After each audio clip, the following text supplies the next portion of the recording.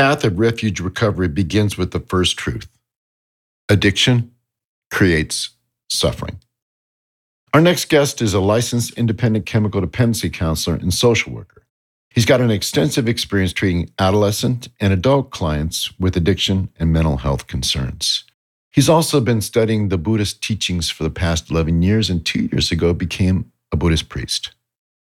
He's got some fantastic perspective on the blending of the Buddhist teachings and recovery. That's up next on Recovery Talks, the podcast. Direct from Akron, Ohio, the epicenter of modern recovery.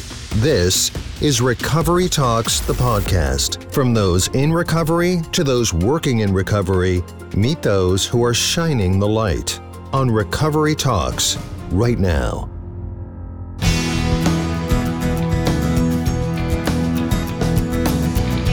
So welcome everybody to this episode of Recovery Talks, the podcast. I'm your host, Mark Lee Shannon, and it is my honor to have Christopher Wimmer here today as our guest. And let me tell you a little bit about Christopher. Christopher is, like myself, a native of Northeast Ohio. He's also a Kent State University grad. Boy, I spent a lot of time in my formative years hanging out. Unfortunately, not around the university as a musician. I was on a different street down there. So I think, if you grew up around here, you know what street I'm talking about. Christopher is a licensed independent chemical dependency counselor and a licensed social worker who has extensive experience treating adolescent and adult clients with addiction and mental health concerns. And that is, my friend, a very noble pursuit. And I thank you in advance of this podcast for that, because it's such an important job. Such an important job. To go into abstinence is one thing, but as we all find in recovery, that it's not necessarily the healing process of recovery that abstinence is. It's all the stuff that has to happen after that. Christopher is also found about 11 years ago the practice of Zen Buddhism, which led him to become a priest. And that, ladies and gentlemen of the listening audience to Recovery Talks, the podcast, is, I think, the most important part of today, is that I really want to explore with Christopher his story and how he got to the place where he became a priest and also uses those practices and principles, I would assume, in his recovery practice. So, Christopher, thank you so much for being here today with me and for our listening audience. Well, thank you, Mark. I really appreciate the opportunity to be here today. So how do we get here today? I mean, and our listeners have certainly heard it ad nauseum, my recovery story. Every nook and cranny of my pathetic path to recovery, which is a very happy life today, has been, unfortunately unfurled in this podcast series. But I really like to hear a little bit more of how you got here. What was it like for you before you came into the recovery world? It started off, I think, with growing up in Lakewood in a somewhat dysfunctional family. Fortunately, there was enough good stuff going on, but there was also a lot of dysfunction. I was a child of immigrants, and so right off the bat, I felt pretty different than some other kids, I guess. My parents got divorced. It was a really messy divorce, and I grew up with internalizing a lot of messages that weren't real healthy that ended up, I think, kind of causing me to have, some low self-esteem. And I found some process addictions even before I picked up drugs and alcohol that, helped me to cope with my family situation. I also went to Catholic school, which was very good in many ways. I learned a lot about compassion there, for example, and, being accepting of others and so forth. But there are also a lot of messages about shame and guilt and those kinds of things. It was kind of a rough upbringing. And then I discovered drugs. So, I took to it like a fish to water, and within, almost immediately, I was in trouble. And so that continued on for a few years. I was fortunate in that I sort of recognized early that my use wasn't, it wasn't social use. I was really just trying to get as messed up as possible, as often as possible. So I made an early effort to kind of clean up my act, and was, semi-successful with that, which, allowed me to get my grades up and get into college. And around that time, I was fortunate in that I discovered transcendental meditation. So I think I was 17 when I learned transcendental meditation, and it was a practice that I really really enjoyed. I kept up that practice throughout my entire life. So even when I was using and when I got into recovery and all of those things, it's been a huge part of my life.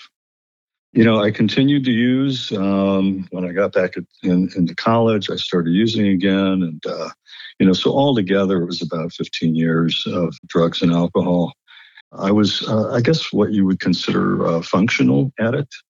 I did manage to complete school, and I got a good job, and it was weird because on the outside things looked pretty good, but on the inside I was really depressed, really anxious.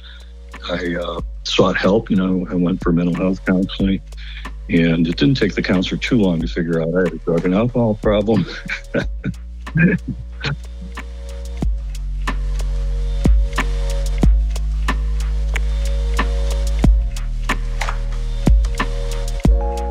At least you're honest about it. I can tell you, relate from my own personal experience that was something that I never could quite come clean with. I would withhold some facts when I went for some help, because our stories are very, very similar. Background in divorce, Catholic schools, and we talked earlier yesterday about that and how I'm one of I think the few not recovering Catholics that tends to be, somewhat mad about it. But please continue. I'm really heading to the place in your story where you have the event that changes things for you, that the paradigm shift. That's what I'm really interested to find out. What had happened was, my depression got worse and worse, and I was starting to have suicidal thoughts, and that's really what led me to the counseling. And the counselor kind of, gave me a challenge once she realized how much I was using, which just basically, are you able to quit? And I had already spent years trying to control my use in various ways, none of which were, successful. So yeah, I did. I managed to quit. I made it for 3 weeks, and I thought that was pretty impressive. And then I celebrated by drinking. And I'm not laughing at your story or the way you're describing it. I'm just laughing at my own personal, that's exactly what Mark would have done, to celebrate a prolonged period of abstinence. Let's go get high. Let's. Yeah. So our agreement was that I would seek an evaluation if I wasn't able to remain abstinent, and the evaluation took, I think, all of about 15 minutes. And the guy just said, yeah, clearly you're an addict, and you could go to treatment or you could just go to AA, but you'd probably be more successful if you went to treatment. So I did. I went to hopped on a plane, went out to Minnesota at the time. St. Mary's Treatment Center in Minneapolis, Minnesota. That was a life-changing experience for sure. Learned a lot there, and came back, and I wasn't successful immediately with staying clean and sober. I had a relapse about 6 months in, but then I got a whole lot more serious about the AA program and sponsorship and those kinds of things. So, and that started my whole, recovery journey. I've been, involved in several other 12-step programs outside of AA. Early on, I was going to NA as well, but there just weren't as many NA meetings around, so I really gravitated more towards AA. And like I said, tried some other 12-step programs for some of the process addictions that I struggle with. The issue for me was, having some difficulty with the higher power concept and the focus on God, and the 12 steps and things like that, which I understand, is kind of a struggle for many people. And fortunately, AA is so open about, finding a power greater than yourself. So I used, the power of the group and the fellowship, because clearly people knew a lot more about how to stay sober than I did. One of the most powerful parts of the program of Alcoholics Anonymous, as I understand it, is you get to decide your own idea of what your God is, your own idea of your higher power. And as you understand him, is probably the most powerful words in the big book. And that allows a lot of room for self-discovery. And for me, I also struggled with that a little bit, but I find that really is much more about a higher purpose, whatever that is. it wasn't a guy on a cloud with the beard and in a robe. It wasn't. That's not what I thought of. Even after coming back from all the Catholic education I had, also, I needed something else, and that group concept really helped. Really helped me. I was also kind of continuing on my own spiritual journey. I joined up with the Unitarian Universalist Church, which had a decide your own higher power or don't have a higher power at all, or whatever your practice is. But I'd studied Eastern religions in college, and I was doing the TM, and the Unitarians were very open to accepting Buddhists into their community. So it was a nice sense of community, and I continued practicing Buddhism on my own until one day when I went to a workshop that was being offered by my Zen teacher, who is Dean Williams. He was offering a workshop, Introduction to Zen, it was called, and it was a one-day thing, and I went. I was just really impressed with him because he was so knowledgeable, but also just no ego, just no sense of I'm this important guy, and yet he was, clearly the real deal, an ordained Zen priest. So I was very attracted to that, and I said, "Oh, well, I'd like to pursue this some more. What do I do?" And he said, "Oh, yeah, well, just show up at the temple. That's where we were practicing, the Cleveland Buddhist Temple at the time." So that's what I started doing, and that turned into this journey that I've been on for quite some time now. I guess it was maybe around 5 years ago, my teacher, Dean, had run across this book by Noah Levine, which is called Refuge Recovery. And he gave me the book, and I was like, wow, this is really cool.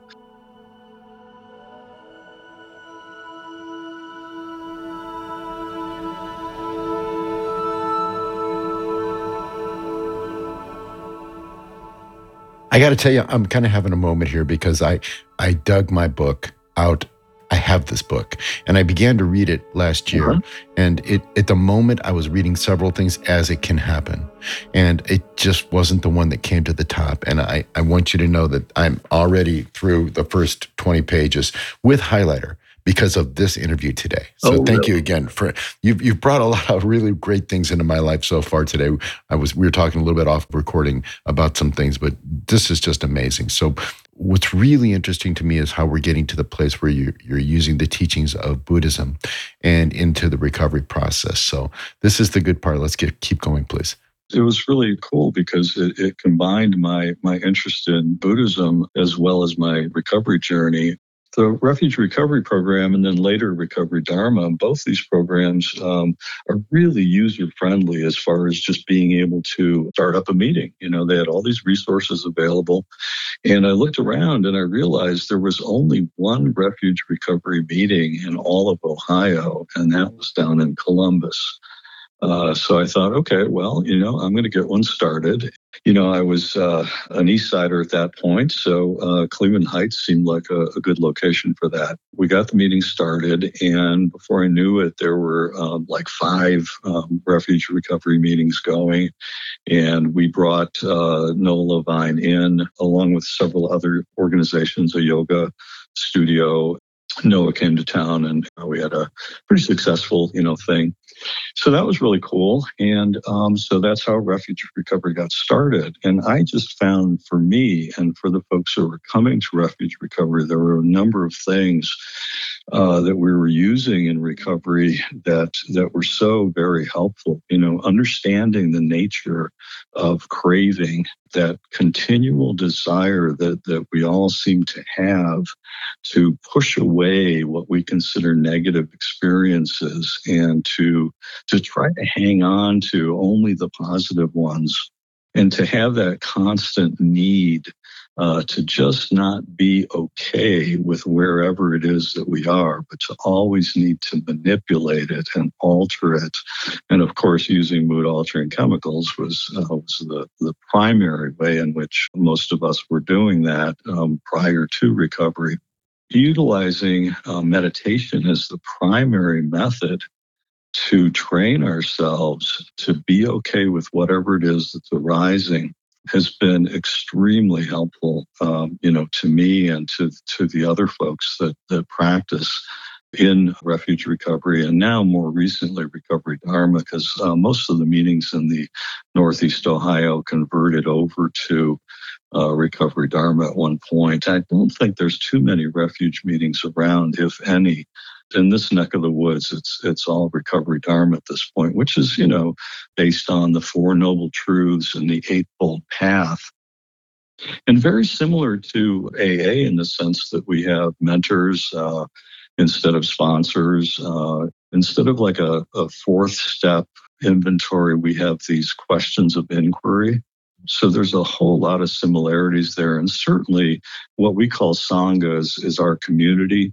And that, of course, is a vital piece in our recoveries as well. So this practice of meditation, we would do guided meditations in each of our meetings.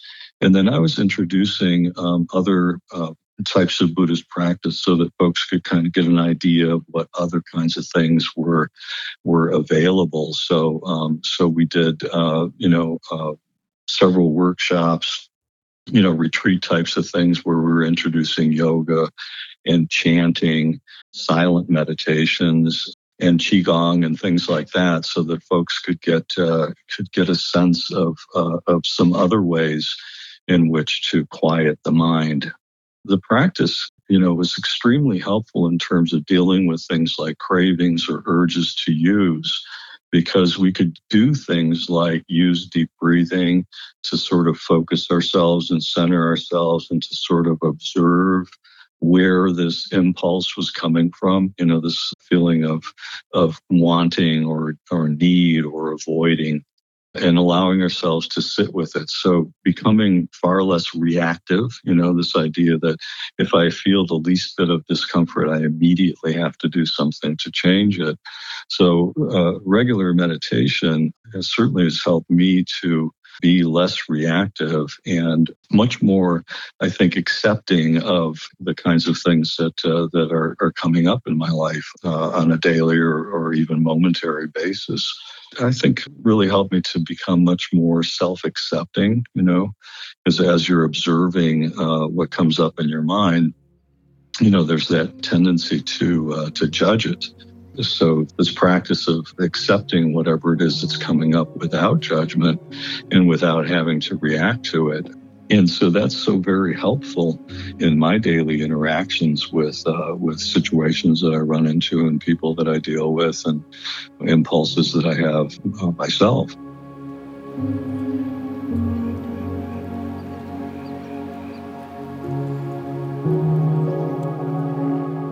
So, Chris, when we talk to some of the people in early recovery, I know it's often difficult for them to come to a concept outside of themselves because frankly, their brain's on fire, right? And for me in early recovery, I suffered from some pretty significant post-acute withdrawal symptoms. I couldn't remember things. I was anxious. I had a lot of fear. My sleeping patterns were weird. I was either sleeping way too much or not sleeping at all. I just felt like a mess. And I got out of detox and, I thankfully hooked up with a really great chemical dependency counselor at Edwin Shaw. Her name was Patty Sleevey. And Patty just really helped me get my head on, look, you're not a bad person. You've got a medical condition that you've got to solve, first of all, and you begin by a long-term period of abstinence. And then I had to learn some techniques, and I went right into the 12-step program. But I have to admit to you, I had a really difficult time calming my mind. My question to you is, what would you say to someone that's coming right into the program, maybe right out of initial stage 1 treatment, about meditation? How do you learn it? How do you begin to do it? For me, it's a daily practice also, as is, yoga is to me. I just feel without those things, those centering things of getting present in the moment. But how would you do it when your brain's on fire in your early recovery? That those are real challenges that folks face in early recovery. Folks get a chance to experience meditation at Recovery Dharma meetings. And almost universally, they report being kind of impressed by the experience. Sometimes they're just aware of how difficult it was to be focused for a moment, but many times they talk about how pleasant it was to experience that even momentarily. So we stress things like that it doesn't matter how long a person meditates, but that they try to incorporate it on a regular or daily basis. So even if you're only able to sit still for 5 minutes, that is a great start. Building on that, people start to feel the benefits of doing that. And that's where I think meditation is so powerful, because it does really rewire our brain. And within a short period of time, people start experiencing the benefits of meditation. So they start to feel a little more settled, a little more calm. So it's one of those very experiential kinds of things. It's not something you have to take on faith. It's really a matter of just, hey, try some of these different techniques. Find out which one works best for you. For example, someone who's not able to sit still in like a quiet meditation or a guided meditation could easily do like a walking meditation or yoga, for example. So when people experience meditation, they start to feel the benefits of this greater calmness, observing, seeing, experiencing the mind settling down to more subtle levels. It's something that they enjoy. This whole attitude that we take towards meditation of being non-judgmental, that it's okay if your mind is jumping around. It's okay if you're feeling unsettled. At least you become aware of how unsettled you are. But this practice of kind of returning to the breath when we notice that our minds are all over the place and our emotions are on fire and these kinds of things, we increase our awareness of the fact that we are distracted. So we become aware of what our thoughts are, what our emotions are, what's going on in our body. And this practice of returning to the breath when this is occurring is a practice that we can use at any point in any situation that we're in. We get better at doing it throughout the day if we sort of really focus on it at some point in, meditation, quiet meditation. But, being able to access our breath and being able to practice mindfulness throughout the day is like a centering technique that can help anyone at any time. So I think these tools are especially helpful for folks in early recovery. I think it's like an entry point, and when you start to experience, I think most people want to do more.